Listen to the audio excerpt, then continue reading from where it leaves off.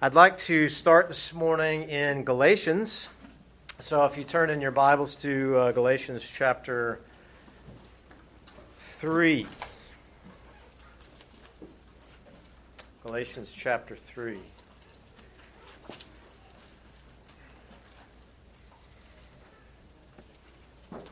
And I want to begin with the first 14 verses as an introductory to some of, or get a setting here for some of the content that we'll have this morning. So Galatians 3, starting in verse 1. O foolish Galatians, who has bewitched you? It was before your eyes that Jesus Christ was publicly portrayed as crucified. Let me ask you only this. Did you receive the Spirit by works of the law or by hearing with faith? Are you so foolish? Having begun by the Spirit, are you now being perfected by the flesh?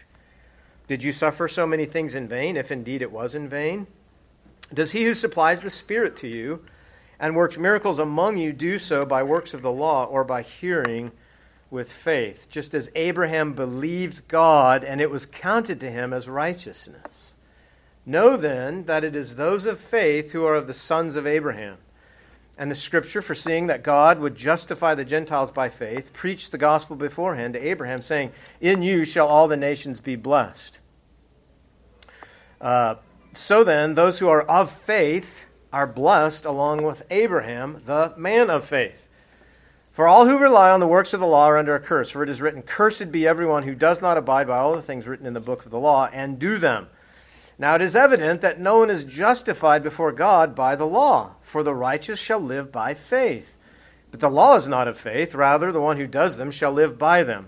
Christ redeemed us from the curse of the law by becoming a curse for us, for it is written, cursed is everyone who is hanged on a tree, so that in Christ Jesus the blessing of Abraham might come to the Gentiles, so that we might receive the promised Spirit through faith. Go back just a few verses in chapter 2 and verse 15. And again, this is when Paul opposes Peter. And he says, we ourselves, chapter 2, verse 15, we ourselves are Jews by birth and not Gentile sinners. Yet we know that a person is not justified by works of the law, but through faith in Jesus Christ. So we also have believed in Christ Jesus in order to be justified by faith in Christ, not by works of the law, because by works of the law no one will be justified. Why do I begin in Galatians when we're speaking about Christian ethics? Why would I want to start here? The content, starting last week and especially this week, we're talking about pursuing holiness. We're talking about pursuing conformity to Christ in doing good works out of obedience to Christ, out of love for Jesus. And these good works are which God prepared beforehand that we would walk in them, thinking about obedience in bearing fruit. That was one of the, and we'll come back and review this, but started to speak a little bit about bearing fruit, ethics for the glory of God. And so all of this language about obedience and bearing fruit and pursuing holiness and works, good works, I want to remind you, brothers and sisters of the gospel, that the gospel is salvation by grace alone, through faith alone, in Christ alone. And I know you know that, but I want to remind you of that because we do not do these things to earn merit with God or to somehow be saved, but because we already are, because Christ has already transformed us and has given us new hearts.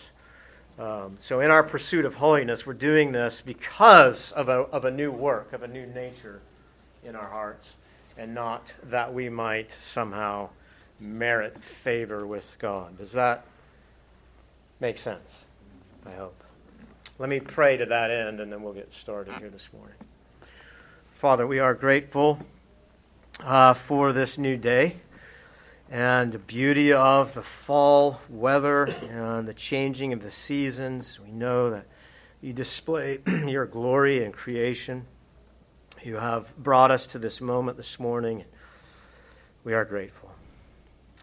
We are thankful for the gospel, and that we would always live in the gospel, that would be true of us, that we would know that salvation is by faith alone, and by grace alone, in Christ alone, and all that He has done already, the work that He has done. So I pray that that would be true, and I pray, though, as we remember that we would also think of what it means to be followers of Christ, to be not only hearers of the word, but doers as well. So bless our thinking this morning. Help us to always be biblical, always be found in the Scriptures, that would be our anchor and our only authority of truth. And bless these this morning who have come, and pray your help for them in their days this morning, and work, and in family, and in school, and all that you have put before them, that you would bless them. So we love you, and we thank you. We pray these things in Jesus' name. Amen. All right. Week 5, as I said, first week was an introduction and a definition of ethics. That is, what are those acts, attitudes, and personal character traits that find God's favor or find God's approval or are pleasing to God, and those that are not. That was our definition. The second week was what is the basis of ethics, and that was the very character of God found in Scripture. So that was the third week. What is the source of ethics is Scripture. And we talked about the sufficiency of Scripture, the necessity of Scripture, the authority of Scripture, the inerrancy of Scripture, inspiration of Scripture, those kind of things. And then last week was what is the goal of ethics? And we said that the goal of ethics is to glorify God, for the glory of God. And we're going to look at that in 3 ways. And this is where I want to pick up from where we left off last week. Do you remember those 3 areas that we were going to focus on as we think about the glory of God? Ethics for the glory of God. Does anybody remember those? Character goal, good. Becoming more like Christ. That we would be more formed into His image. Okay, good. Character goal. Behavioral goal. And results goal. Thank you. So behavior would be a life of obedience. That's why I said we were going to be talking about these things. And results is a life that bears fruit. So the 3 goals, if I may write them here: character, and then behavior, and results. And I want to think about the relationship of these 3 as well today as we continue on. So we said that the character goal is to be conformed, that we would be conformed to the image of Christ, and that we would be pursuing Christ-like character. As we saw in Romans chapter 8, those whom He foreknew, let me read this here. For those whom He foreknew, He also predestined to be conformed to the image of His Son. Romans 8:29.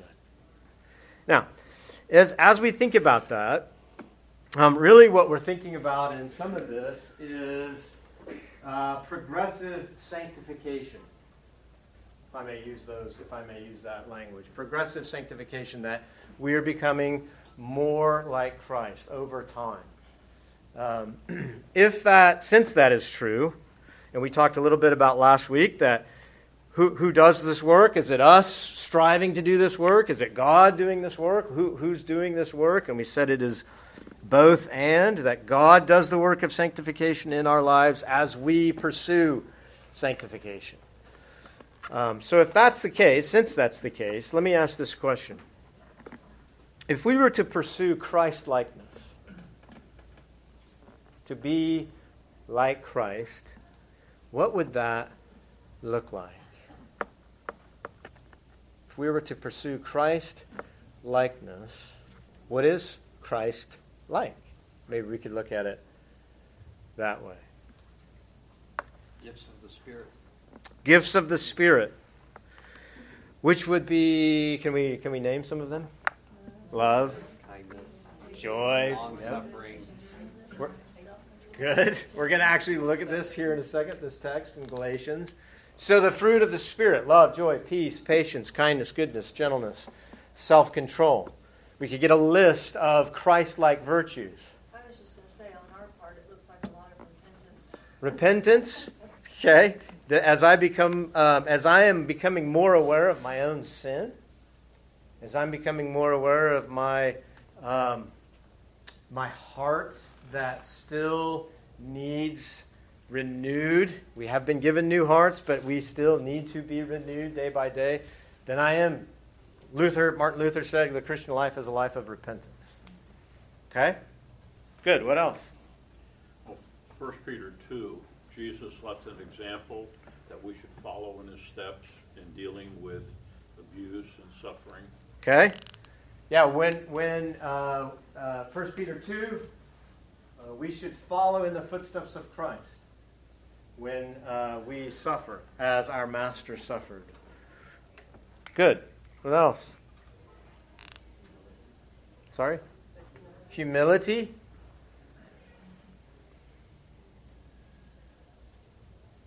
I have an odd one.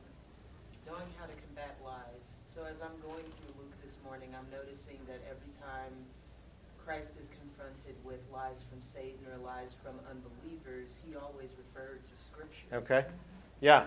Fighting for truth, fighting against falsehood. Christ is, we remember when he was at his trial and Pilate said, "What is truth?" Right? And his truth was the standing before him. Very God, very man, standing before him as truth. I am the way, the truth, and the life. So we would be pursuing truth. We would be pursuing a life that is not characterized by falsehood or deceit, but it is characterized by truth. Right. That pursuit looks like a lot of quietness before the Lord, a lot of reading and studying and discipline in that area. Okay? Disciplining ourselves for the purpose of godliness. Pursuing the habits, these habits of discipline. Bible intake, prayer, meditation, fasting perhaps. What do you know about what Jesus did? Right? He would get away. I was going to say, follow his example of, being quiet with going up on the mountain or whatever, being quiet with him. And then he taught us how to pray, because he taught his disciples how to pray. Right. Yeah. This is what I want us to think about. What does it mean to be like Christ? What is Christ like? So you begin to meditate and you think about what is his character? What is he like? I was going to say also right relationship with other people, leaders, that you follow their example, one anothering, love and courage, strengthen, and all of those. Okay, so that's you're getting.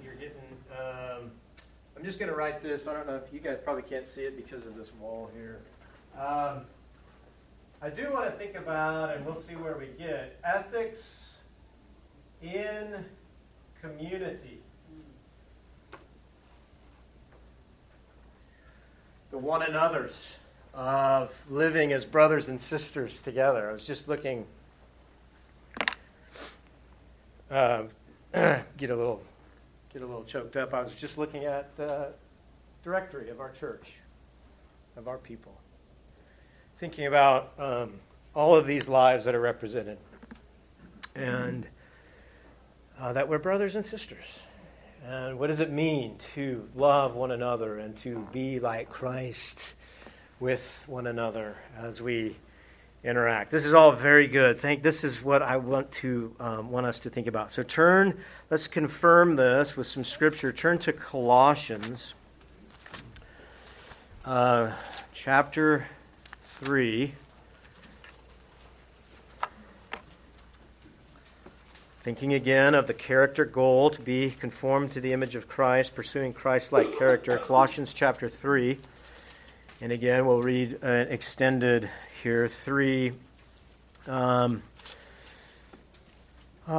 We could start in verse 1. I was thinking of verse 5, but I think 1 even helps more. So 3:1. If then you have been raised with Christ, seek the things that are above where Christ is, seated at the right hand of God. Set your minds on the things that are above, not on the things that are on earth. For you have died, and your life is hidden with Christ in God. When Christ, who is your life, appears, then you also will appear with him in glory. Verse 5, Put to death, therefore. Notice that, put to death, therefore, what is earthly in you? Sexual immorality, impurity, passion, evil desire, and covetousness, which is idolatry. On account of these, the wrath of God is coming. And in these two you once walked. It's past, right? You once walked when you were living in them. But now, verse 8, you must put them all away. Anger, wrath, malice, slander, and obscene talk from your mouth. Do not lie to one another. There's our truth, a pursuit of truth. Do not lie to one another, seeing that you have put off the old self with its practices and have put on the new self, which has been being renewed in the knowledge after the image of its Creator, who are pursuing Christ-like. Here there is not Greek and Jew, circumcised and uncircumcised, barbarian, Scythian, slave, free, but Christ is all in and in all. Verse 12, put on then. So you have put off. Put on then as God's chosen ones, holy and beloved, compassionate hearts, kindness, humility, meekness, and patience, bearing with one another, and if one has a complaint against another, forgiving each other, as the Lord has forgiven you, so you must also forgive. And above all these things, put on love, which binds everything together in perfect harmony. And let the peace of Christ rule in your hearts, to which indeed you are called in one body, and be thankful. Let the word of Christ dwell in you richly, teaching and admonishing one another in all wisdom, singing psalms and hymns and spiritual songs with thanksgiving in your hearts to God. And whatever you do in word or deed, do everything in the name of the Lord Jesus, giving thanks to God the Father through Him. Do you see this? Putting on Christ-likeness, putting off the old self. There are those virtues to put on, and there are those old ways to put off in this life. But how do we do this? How do we put on and put off? And I wanted to start in verse 1 for that reason.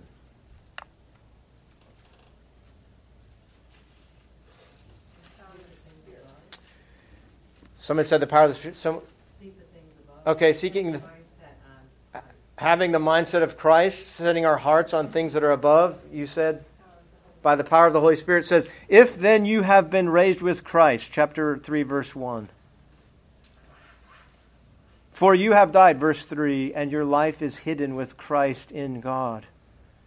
If you have died and your life is hidden with Christ in God, there is this union with Christ. It implies, how do we follow these? How do we put to death? How are we actively putting to death our old person and putting on these new things? It's because we have been raised with Christ. It's because Christ is our life and that we have died. There's this implication that we are united with Christ in His death. As we always talk about when we do our baptism, you have died with Christ. Your life is now hidden with Christ. You're raised with Christ. It implies a union with Christ. So we do this because we are united with Christ. Not in order to be, that's why I wanted to start in Galatians, but because we already are. And you have already seen this. The parallel passage here of Colossians 3 is Galatians 5. So if you want to go there, it's very familiar. Galatians 5, starting in verse 16.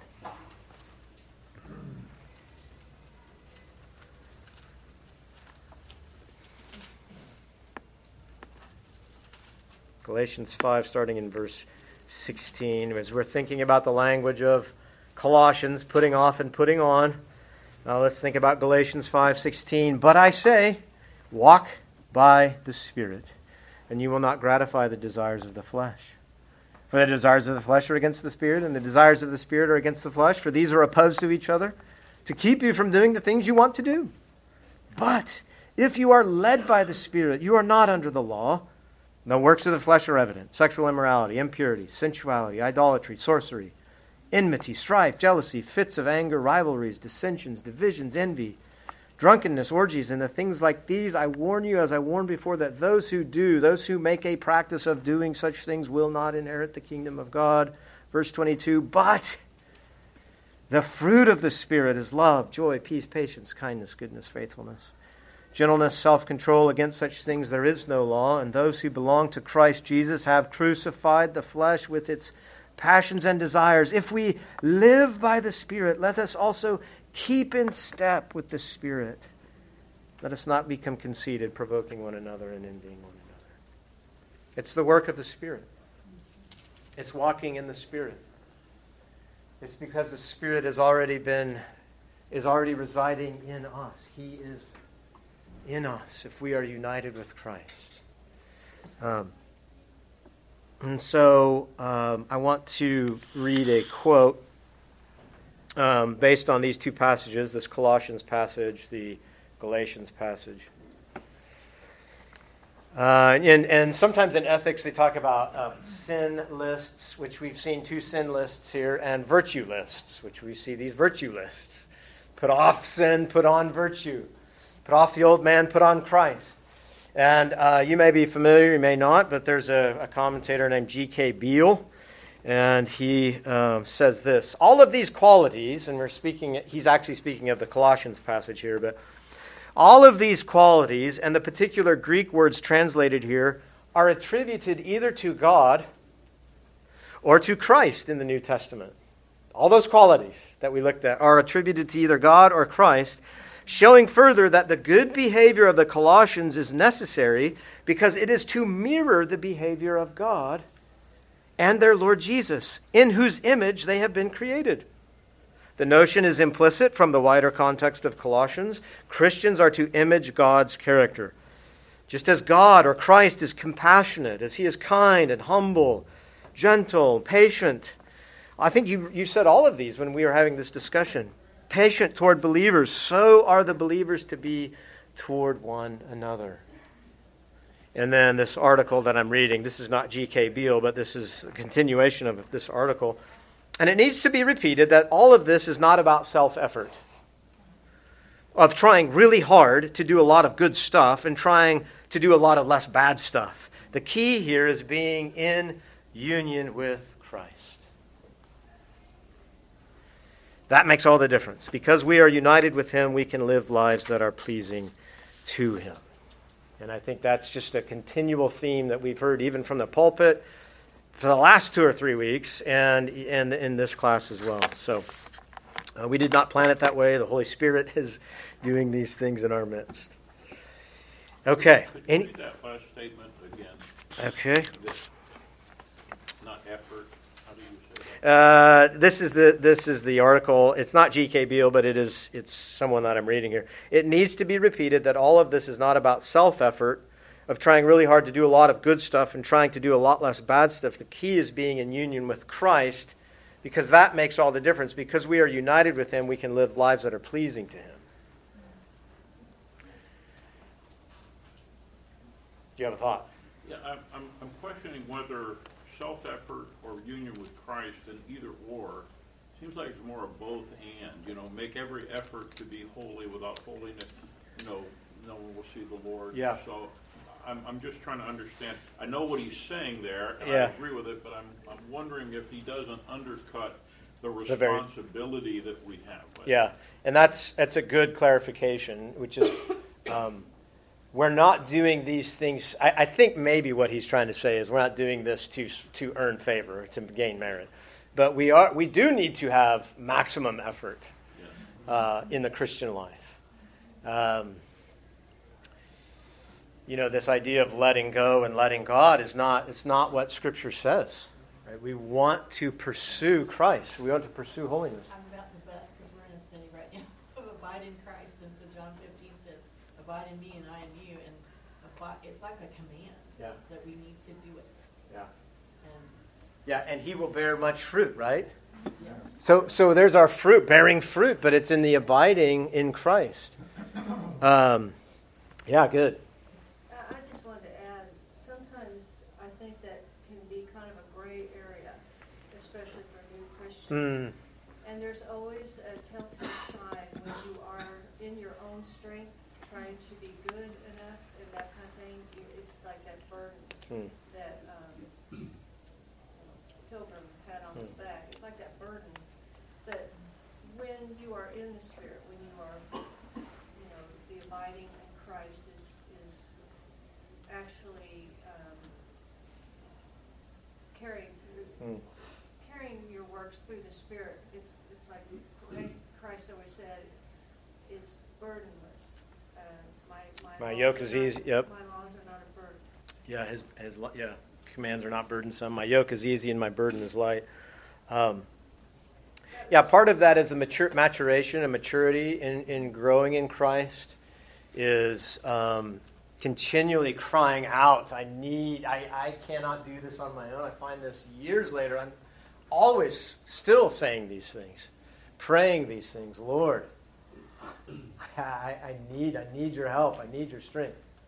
Also, I lean rather heavily on Ezekiel 36, where he says, he causes us to be able to walk in his statutes and be able to obey his Right.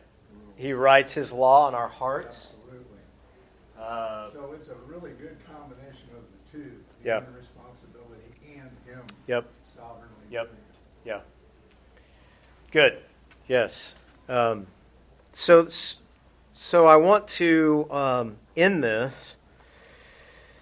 I want to then. So we were in Galatians. I want to go back just to Colossians, to that Colossians 3, and I want to pick up this idea of maybe some practical application. We haven't really done any, and I said we wouldn't do much applied ethics. And really what we're thinking of that is, well, how do we apply ethics to end-of-life issues or to, the governing authorities or any sort of these applied ethics, imago Dei, human nature, that. But I think here, this is interesting as you look back at the Colossians 3 passage.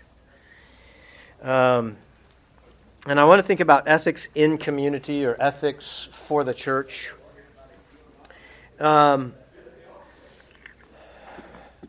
If I say this, and I'm using this, I'm not necessarily thinking of the biblical Solomon, but I'm trying to pick a name that is not represented in this room. So I'm going to use the name Solomon here. Maybe there is Solomon in this room. But if I say Solomon was a kind man, if I just say that, if Solomon was a kind man, how would we know that? How would you be able to discern or to understand whether that's a true statement? If we say Solomon was a kind man. That's what he wrote in his resume. That's what he put on his resume. He said it. He said it himself. He behaves that way. Okay, so he behaves that way. What might that behavior look like? He helped you in a time of need. Yeah, I actually have this here. He was helping someone who maybe was in need or less fortunate, as we sometimes say. How else? Very gentle responses. Okay, the way he speaks, I have that too. The way he spoke to people, he was a kind man. What else? Faithful. He was faithful. You could see that in his consistency, in the way he came and went from work, his faithfulness to his spouse. Good. Slow to anger. Slow to anger. But how do you know he was slow to anger? That's a true statement. That's probably true. But how would we know he was slow to anger? Shows patience through difficult situations. Okay. Responds to a situation. The way he responds to a situation, perhaps the way he responded to you. Yeah. Right? The point I'm trying to get at is David Wells in his book, and if I could just make a little quote here. I've been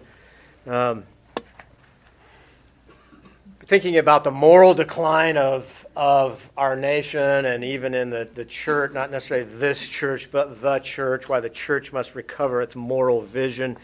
And he's talking about the classic virtues, all of these virtues that we've been speaking of. I think they're biblical virtues. He says classical, but these virtues, and I'm quoting here, these virtues had always been thought about in relation to the community in which a person lived. To act justly was not just an internal attitude, but the practice of what was upright in context of where that moral virtue had been put to the test. Does that make sense? So I have wronged Solomon. I have done something, and he was kind to me. In context, we learn about this person's virtue. It's virtue. You're practicing the virtues in community. When we come, I'm back quoting again, when we come to the modern period, which we're in, and as communities begin to disappear, the virtues begin to stand alone. Now you just hear that he's an honorable person. Well, how do I know he's an honorable person? It's just this thing that sits out here that is not in relation to any sort of community or involvement in anything. When the virtues were privatized, it became a private thing. They were no longer something that was practiced in community. They were disengaged from public life, and then he's making the argument that now we have this litigation society. Everything has to be law now because we're not self-governing people anymore. We're not moral people anymore. And that's not acted out in the midst of people, our moral lives. And so I want to think about that virtue, our ethics are most visible. How do we know that Solomon was this kind of a person? Because of our relationships, because of the community that we are in. Character does not stand alone. It's seen in community. It's seen in the way we relate. So, this putting off, right? Put to death, therefore, is back to Colossians 3:5, put to death. And this putting on, in our growth and in our sanctification, there is relationship.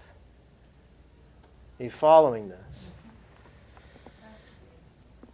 Yeah, there has to be. So notice, go back down to, you're in Colossians 3, look at verse 12 and following. Note also, and I should have said this at the very beginning, the vast majority of the pronouns, whether they're the imperative or just you understand pronoun, right? You. We should. We're confused in our culture about pronouns, but this says you. The vast majority of the you is actually plural. Right. So Paul is speaking to you all, Colossians, so keep that in mind as you look at verse 12. Put on then, as God's chosen ones, holy and beloved, compassionate hearts. You all, in your midst, put on kindness, put on humility, put on meekness and patience, and even now you're getting to bearing with one another. You can't do a one another, as Brother Gary said. We talked about one another. You can't do one another without other people. Right? So we're seeing this in community. Forgiving each other. Of course, if I've been wronged, I'm called to forgive as Christ has forgiven me. The end of verse 13 there. And put on love. I can't love just in isolation. Which binds everything together. How are we to sing to one another? Verse 16, I'm dropping down a little bit. How are we to sing to one another and admonish one another and to encourage one another with thankfulness? It's all this. Right? And maybe that's why I get. I think about I was reading our church directory, kind of scrolling through it, and you ought to do this. You can get this you have this members website that we have. Just go open up the member directory and scroll through it and just think about our people and those we are in community with and how we might love one another and show humility and bear with one another in meekness and in patience and serve the Lord together. So the best place immediately, we talk about broad application of ethics, but one of the best places to start is right here. Applied ethics right here in our midst of these virtues of Christ-likeness. Let me just draw your attention. Let me see here. Go to 1 Peter chapter 4.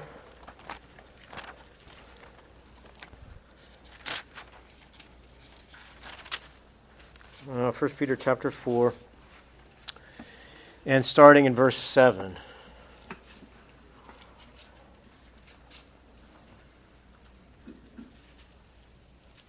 First Peter 4, starting in verse 7, the end of all things is at hand.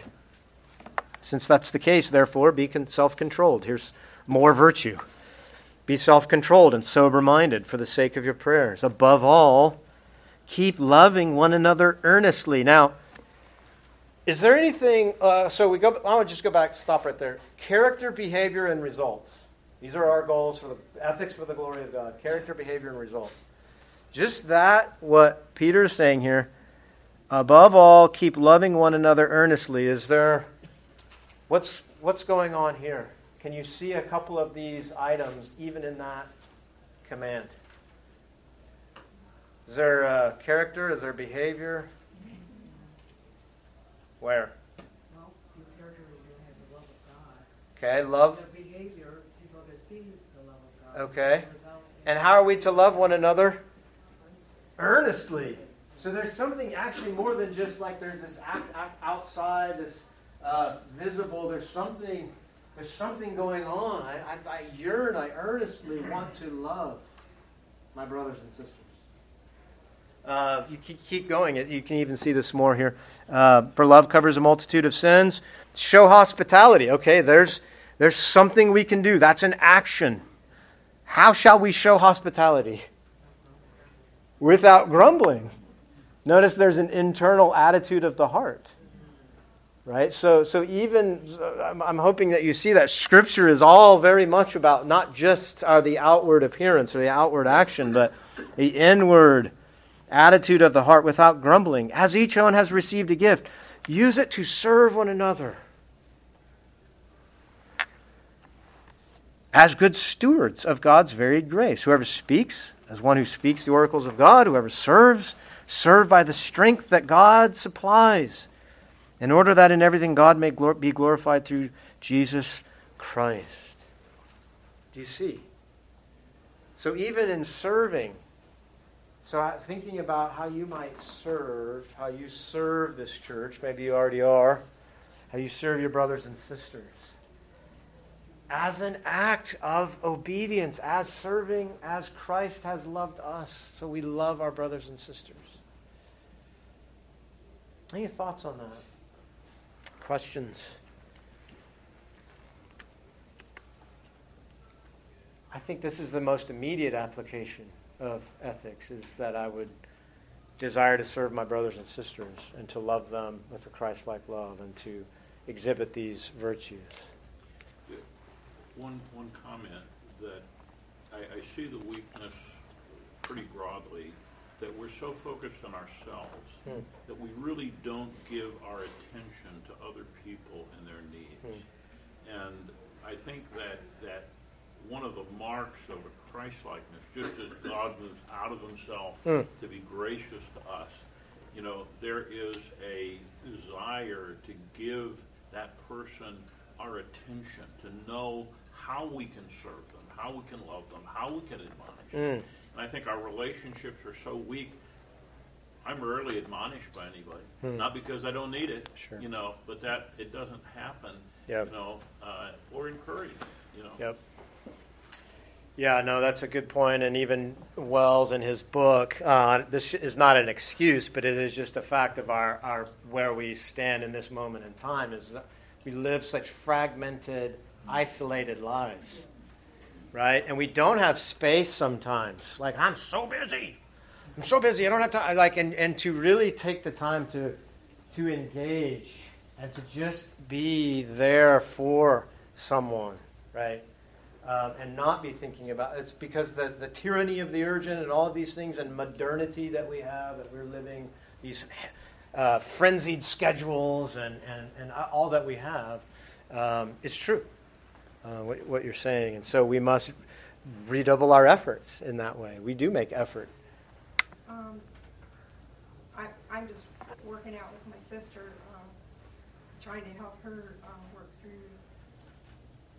moving. And she wasn't thinking that people were wanting to help her. I had to have a conversation with her, and she was kind of shutting us out. And I said, you have this idea of what you want. And I said, maybe people can't do exactly what you want, but they want to help you. So I had to, we talked for an hour, and I had to help her understand that maybe, like, exactly what she wanted, maybe people couldn't do that, but they could do something else. Right. And Yeah. and so we're working through it. Yeah. Even that is receiving help, right? Is serving one another, but being okay. Like, this is community and being able to be served and receiving that as people want to love and to support others. So that's good to think through. I'm always on the edge of time here. I want to leave you with this. Can we remember this in 3 weeks when we come back to do this? Because we're going to take a break for a couple of weeks. But I want to think about